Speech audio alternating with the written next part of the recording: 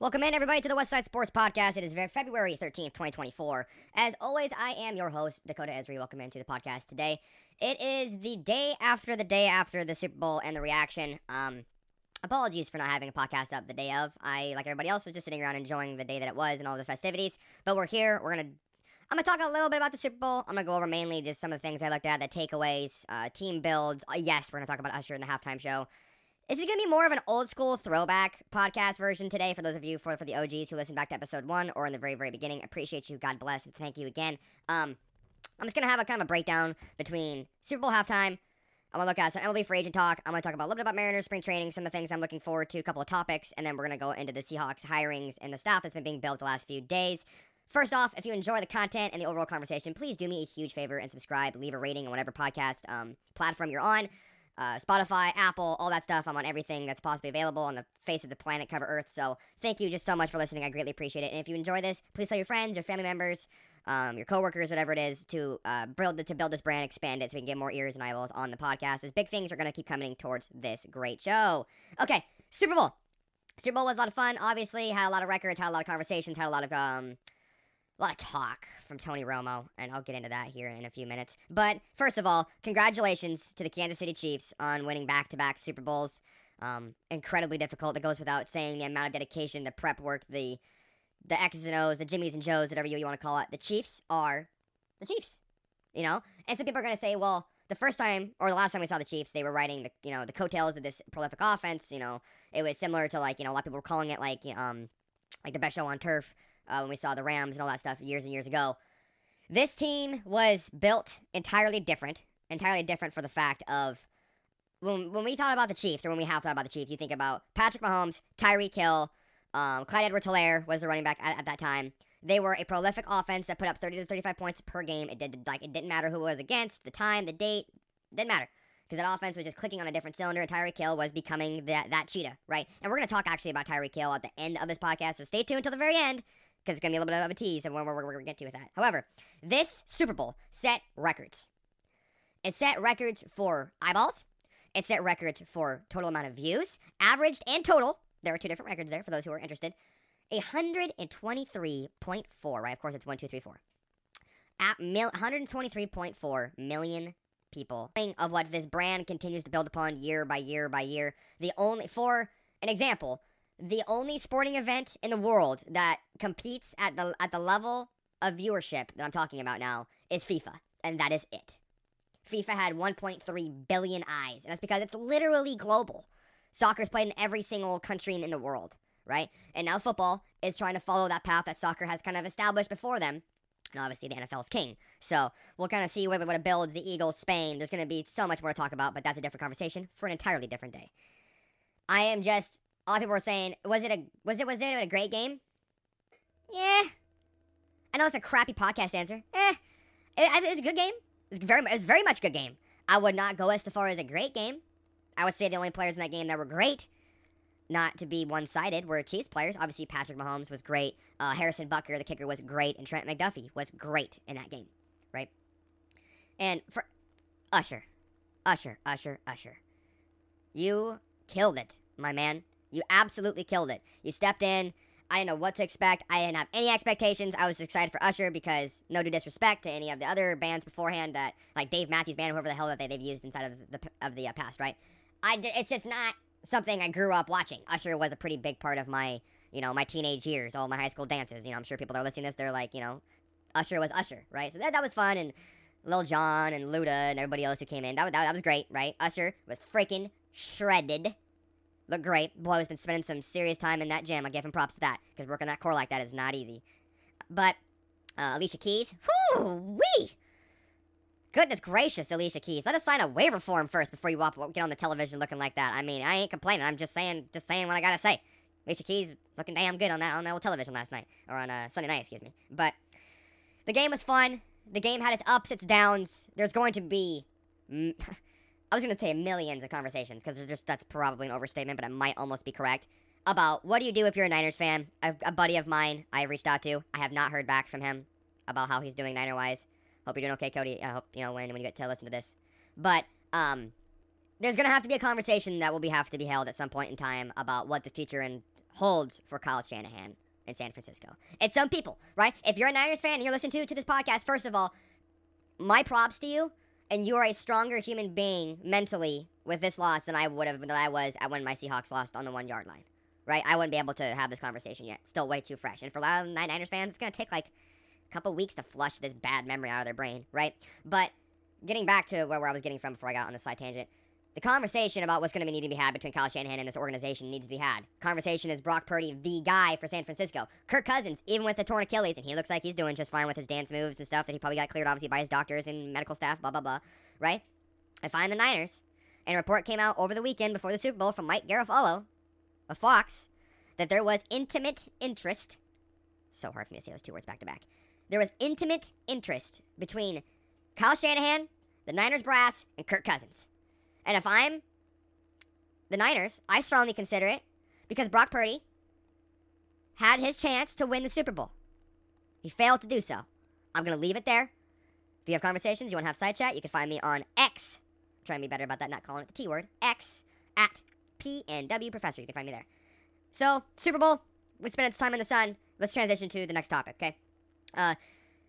When we talk about people and brands, right, that are, you think of like Michael Jordan, obviously, Jordan. You think of, for a while, it was Tiger Woods with Nike. It was Phil Mickelson, with New Balance, and Steph Curry with all this other stuff, right? The reason why I'm bringing up these analogies is that today, it was announced, or like last night at like 11 o'clock, it was announced. Weird time to announce these kind of things, because typically when brands get revealed, it's usually midday, when your mainstream of your viewers and eyeballs are on their devices, right? On their lunch breaks, so be it, right? Tiger Woods has officially created his own brand, which, to be honest, I thought he'd already done. And if I've missed one beforehand, or if he has a side brand that's not nearly as big, apologies. I don't go into digging for every possible golf brand thing, because I'm not a huge golf guy. But I like the conversation, seeing that Tiger Woods was like, hey, you know what? Nike chose to split away from me. However that decision became to be, who the hell knows, right? Those are private conversations. But now he has, quote, Sunday Red is his name of his company. And it's like a red tiger in the background. I'll be honest, I thought it looked cheap. Initial reaction, I was like, that's it? You're Tiger freaking Woods, bro. You could create a money printing machine with how much money you have, Tiger Woods. And this is what you choose? And maybe I just don't like what his decision was, obviously. So be it. But I just thought that there was more upside to where there was. So be curious to see how well it goes, the branding, stuff like that, and how it goes to, grow from where it is, and see if it's going to be implemented with the PGA, excuse me, and all that stuff. But, I mean, obviously not with Liv, because he's not with Liv, and he's made it very well clear that he has no ever intention to go there. So we'll see what happens with his brand and with the days to come with overall branding. Cowboys defensive coordinator talk can finally just stop. I listened to 26 minutes yesterday on the Pat McAfee show with conversations with Adam Schefter about the defense coordinator position and, quote, the infatuation between Jerry Jones and Rex Ryan. I almost wish it could happen so Rex Ryan could fall on his face again, because Rex Ryan thinks that his you-know-what does not stink. I am trying to keep this podcast clean for you guys today. And when you have Rex Ryan has a plethora of knowledge, right? He will forget more football than I could ever learn, right? He's been privy. He's been in head coaching. He's been a defensive coordinator. His resume speaks for itself, right? Finally, all this talk can stop about, oh, well, he said he wasn't interested. And when I said I'm referring to the interview with Adam Schefter about, oh, he wasn't interested in this, or, he told me this, but then it was that. When yesterday it was formally announced from the Dallas Cowboys team, front page, that they were signing former head coach of the Vikings, of all people, Mike Zimmer, to be the new defensive coordinator. And my initial reaction to this was, Mike Zimmer. The Vikings were at one point known for some pretty hard teams to play against, right?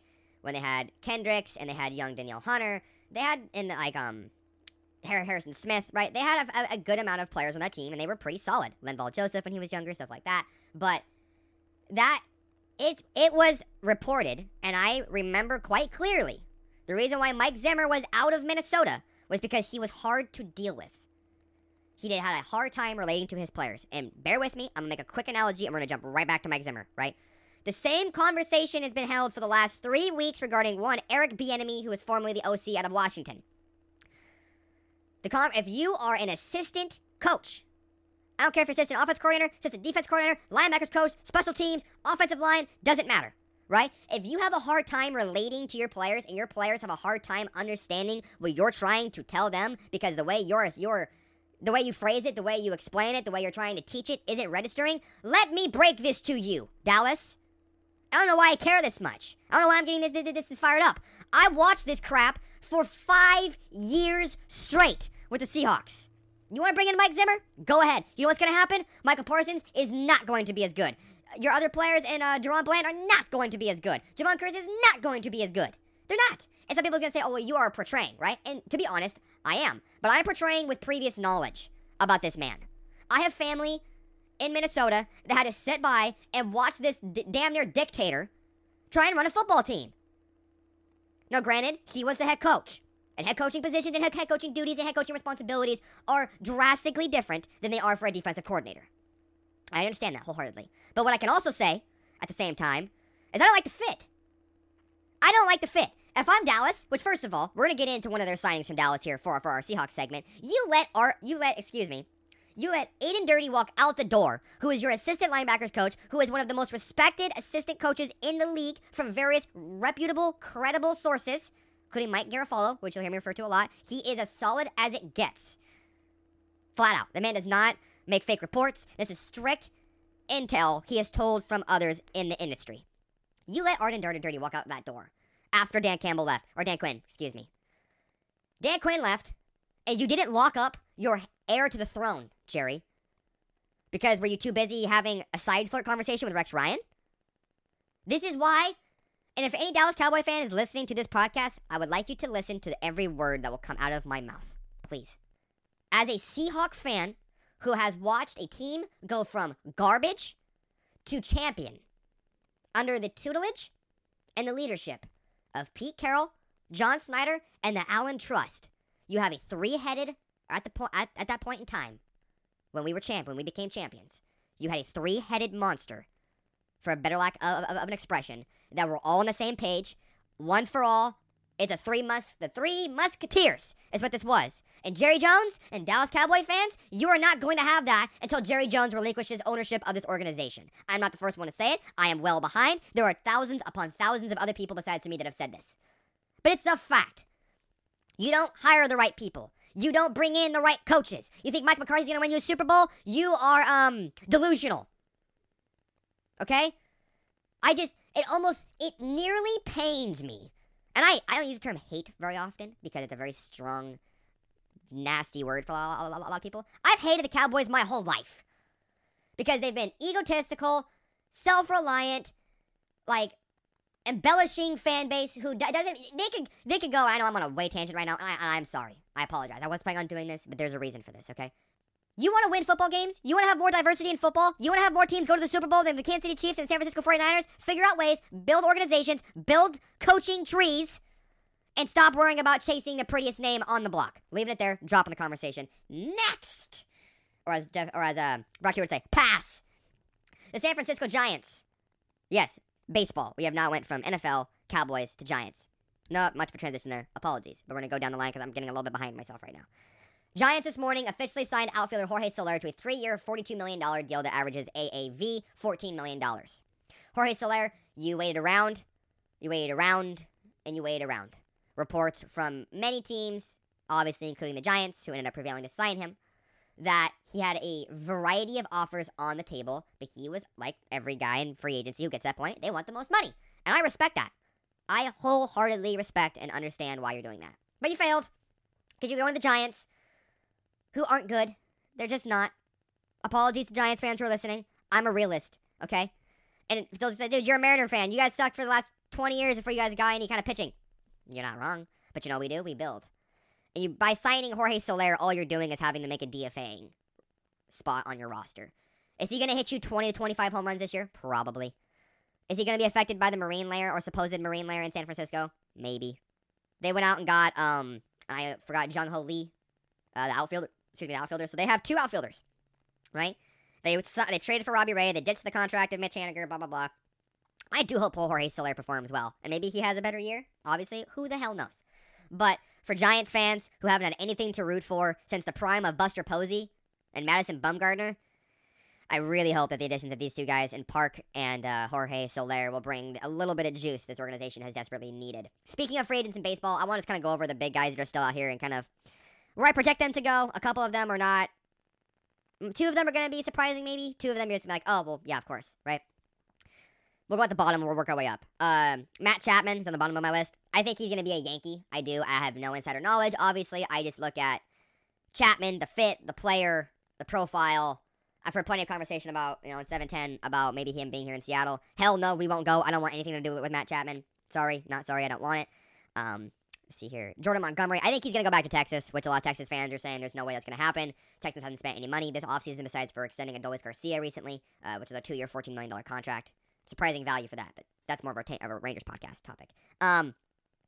Montgomery going back to Texas is just a fallback safe plan for them. They're having the same RSN issues as everybody else is. There are some teams figuring out these RSN issues right now. I know for a fact that Bally Sports, who has been taking care of the Padres, for an example, they linked up with the Twins because the Twins literally did not have a broadcasting deal this year. They signed a 1-year deal with Bally Sports. So a lot of these teams that aren't spending money is all because a large amount of it is due to the RSN, the regional sports networks, that conversation which we've had in the past. I'm not going to rehash that here today. If you want to listen to that, check out previous podcasts, please. Bellinger goes back to the Cubs. Those are the 2 kind of like back-to-back kind of gimmies. He played well there. They're going to probably offer him the most money. He's comfortable there. He's had, success. I don't see him taking a 1-year deal after he just had, the season that he did after the couple of years of struggling and injury issues for Cody Bellinger. But anything is obviously possible, as Kevin Garnett once said, and I just see that as the most likely option. If, for Mariners fans, if you're dreaming about Bellinger, it's probably time to stop worrying about that. And this is the one that might surprise the most people. Blake Snell to Philadelphia. He just seems like a Philly to me. This has been my dark horse team for him all offseason. Yes, they signed Zach Wheeler. Yes, they have all these big contracts with JT Realmuto and Bryce Harper. Yes, they had to get rid of Rhys Hoskins. But Blake Snell just fits the city. He fits the vibe. The rotation would make them easily top 5 in baseball, them, Seattle, and whoever else you want to put in there. But Snell would be an intriguing option for Philadelphia, obviously. A lot of people have wished and begged and pleaded and outcried and everything they could to get Snell here because he's a Washington boy. And he's made it known he wants to be here. But he's not the pitcher of the profile that we fit for our team. If that makes any kind of sense. Mandis has got walk issues. He's got control issues. His pitch count gets too high early in games, and he doesn't go deep enough in ball games often. If you want to listen to more about this, please check at Locked On Mariners, Colby Patnode, and Ty Dane Gonzalez to do a great job. They've talked a plethora, the word of today, about Snell and the free agency and stuff. It's just not a realistic signing here in Seattle. If his price drops and he wants to take a 1-year deal, sure, I'd do it. 1 year, $15 million, take it. But there's absolutely no way he takes $15 million. Blake Snell is going to look for 2025. So, speaking of Mariners, let's transition into our second to last segment of the podcast today. Pitchers and catchers will report tomorrow for spring training. And I can't be any more excited. This offseason has been long. It's been dreary. It's been a roller coaster ride of ups and big time downs and everything in between. But I'm just really, really ready. Really, really ready. That's a great expression. It's time. It's baseball time. The Super Bowl is done. The NFL can take their 2 weeks and reset and recharge their batteries. It's baseball time now. It's ASMR baseball. The slap of the glove, the crack of a bat, the clanking of cleats, the whole 9 yards. It's baseball time, and it damn feels good for it. Red this morning brought in an outfielder named Bubba Thompson. He's just pretty much a speed guy. But the corresponding move for this was that they DFA'd former Mariner starting pitcher, Levi Stout, who, for those of you who do not know, or for chance forgot, Levi Stout was a part of the deal for Jesse Winker and Eugenio Suarez. Levi Stout struggled in Cincinnati. He definitely struggled. His numbers, his walk rate more than doubled. Shout out to prospect insider himself, Jason Churchill, on just giving me a couple of stats and some banter to this conversation this morning. When he was at the top of his prospect ranking, he had a 6% walk rate. Very, very good, right? And then it doubled to 11, and it's continued to just go down since. Same has been said for Brandon Williamson, another Mariners pitcher. I don't know if they have, their farm system, their quote-unquote gas camp, whatever they want to call it, right, for pitchers and stuff, that maybe they did some adjustments and it did more bad than good for Stout, but for me personally, I think he'd be fine for organizational depth. Jason referred to him as a possible bullpen piece, saying if his stuff would translate more to the bullpen than starting pitching. I agree with that, considering now he's 26. He's not young anymore. In baseball years, you're starting to creep up a little bit. And, we do have an option in the bullpen, but there's really only one vacant option in the bullpen, and he clearly would not get it. So I would almost prefer him to be starting pitching depth, since we DFA'd Darren McCacken to bring in Cannon, Smith, and Jigba last week. So just kind of a curious small-town signing, something just to kind of take a look at. And that's the Mariners segment. And then we're just going to talk briefly about the Seahawks signings, my thoughts, initial reactions, stuff like that. Everybody knows, everyone's seen the pictures from Dino's, of Mike McDonald, John Snyder, Ryan Grubb, That's done. Ryan Grubb, formerly obviously University of Washington offensive coordinator, comes to Seattle, same position. Just a few days after he addressed the media, which I did talk about here on the podcast, that he was addressing this, group of donors, and, they call themselves sharks, and some people, or whales, some people appreciate, some people don't, right? But that's just the landscape of college football. Ryan Grubb clearly was their number one candidate. Yes, there were conversations about Eric Bieniemy. That was never going to come to anything of fruition based upon what I have been found out on the inside, which isn't a lot. It's just more along the lines of Eric Bieniemy's personality. It just really isn't meshing well with this current younger slate of coaches. But I love Grubb and his physical system. He'll spread out. He is a offensive line running game based coach and person at heart, which I appreciate. Something I've been looking for and clamoring for years. Let's get back to what we've done best for years. It's just run the football with conviction and be mean, be physical, run north-south, get downhill, play with good pad level. All the things you've heard about for years. And Mike McDonald got on with Brock and Salk yesterday. Highly recommend you listen to that interview. Learned a lot in there. I didn't get a chance to really dissect everything. It's just my initial takeaway, stuff like that. When I hear we want to be big, we want to be physical, we're not going to, no disrespect to Shane Waldron. These are the facts. We're not going to be changing what we're doing on a week-to-week basis based upon our team. We're going to establish our core identity and fundamentals, and we're going to build from those core identity and fundamentals to make a sustainable, weekly, in and out, solid game plan and roster, which is something I've been clamoring for. I would think 95% of Seahawks fans would be clamoring for it as well.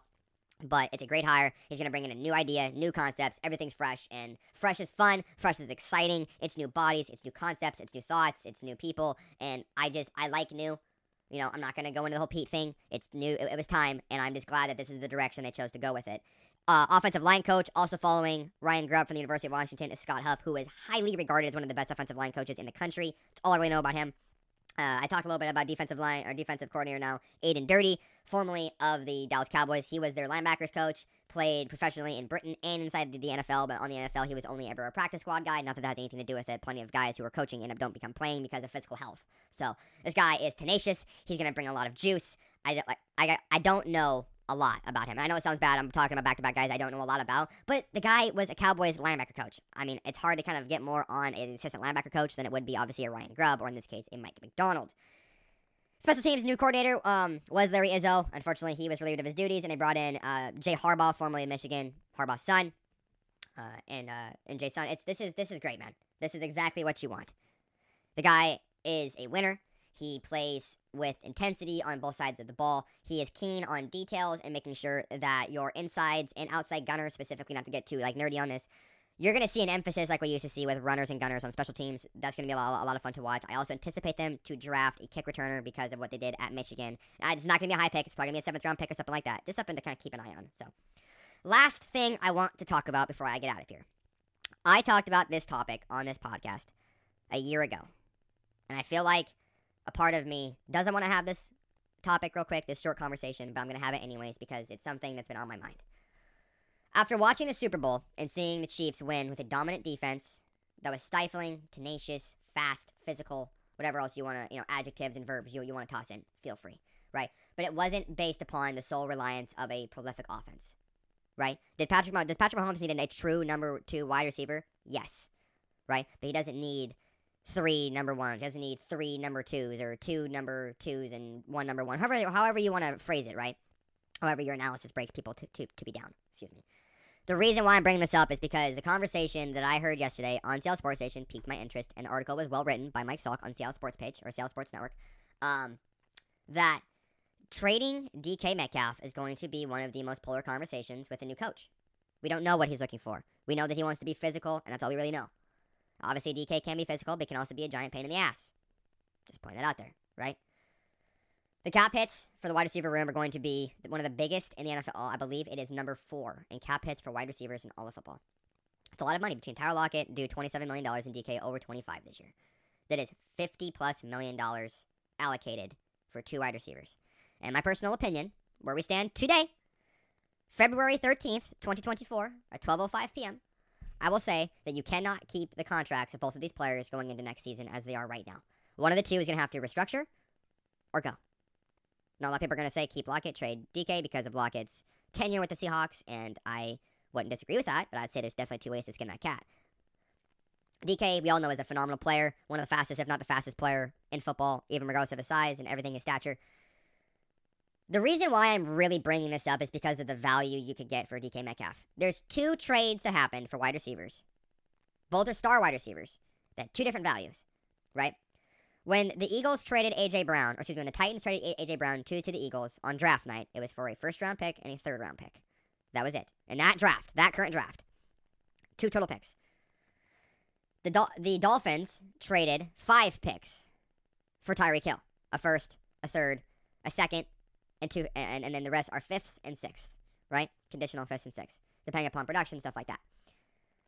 I can't help myself but be intrigued by 5 picks. And are you going to say, realistically, you're going to get 5 draft picks for DK Metcalf? I don't think so. But you could. If you got a team like the Falcons or somebody that desperately needs a wide receiver to complement their team, you know, I said the Falcons just for a pure example, with them having like Drake London and stuff like that. So this is going to be a topic that's going to be addressed. It's going to be talked about at nauseum, I anticipate, as the months go closer with the draft and the combines, and we start seeing the physical stat numbers and all of these guys. It's going to happen. It's going to be brought up. It's going to be interesting. And I'm going to be talking about this more as the weeks go on. But I just wanted to initially bring up the conversation to see how you guys felt. If you guys have any comments, suggestions, topic ideas, or better yet, if you want to come on the podcast, please reach out to me at capital PNW Professor. You can find me there. Would love to have some people on. We're going to try and keep this as clean as possible. And hell, if you happen to be an athlete and you listen to this, please come on. Let's chop it up. Let's talk. I'm great with breaking down analytical stuff. That's what I do best. And just want to say thank you to everybody for listening to today's podcast. Hope you guys have a blessed rest of your week, and I'll catch you guys next time. Peace.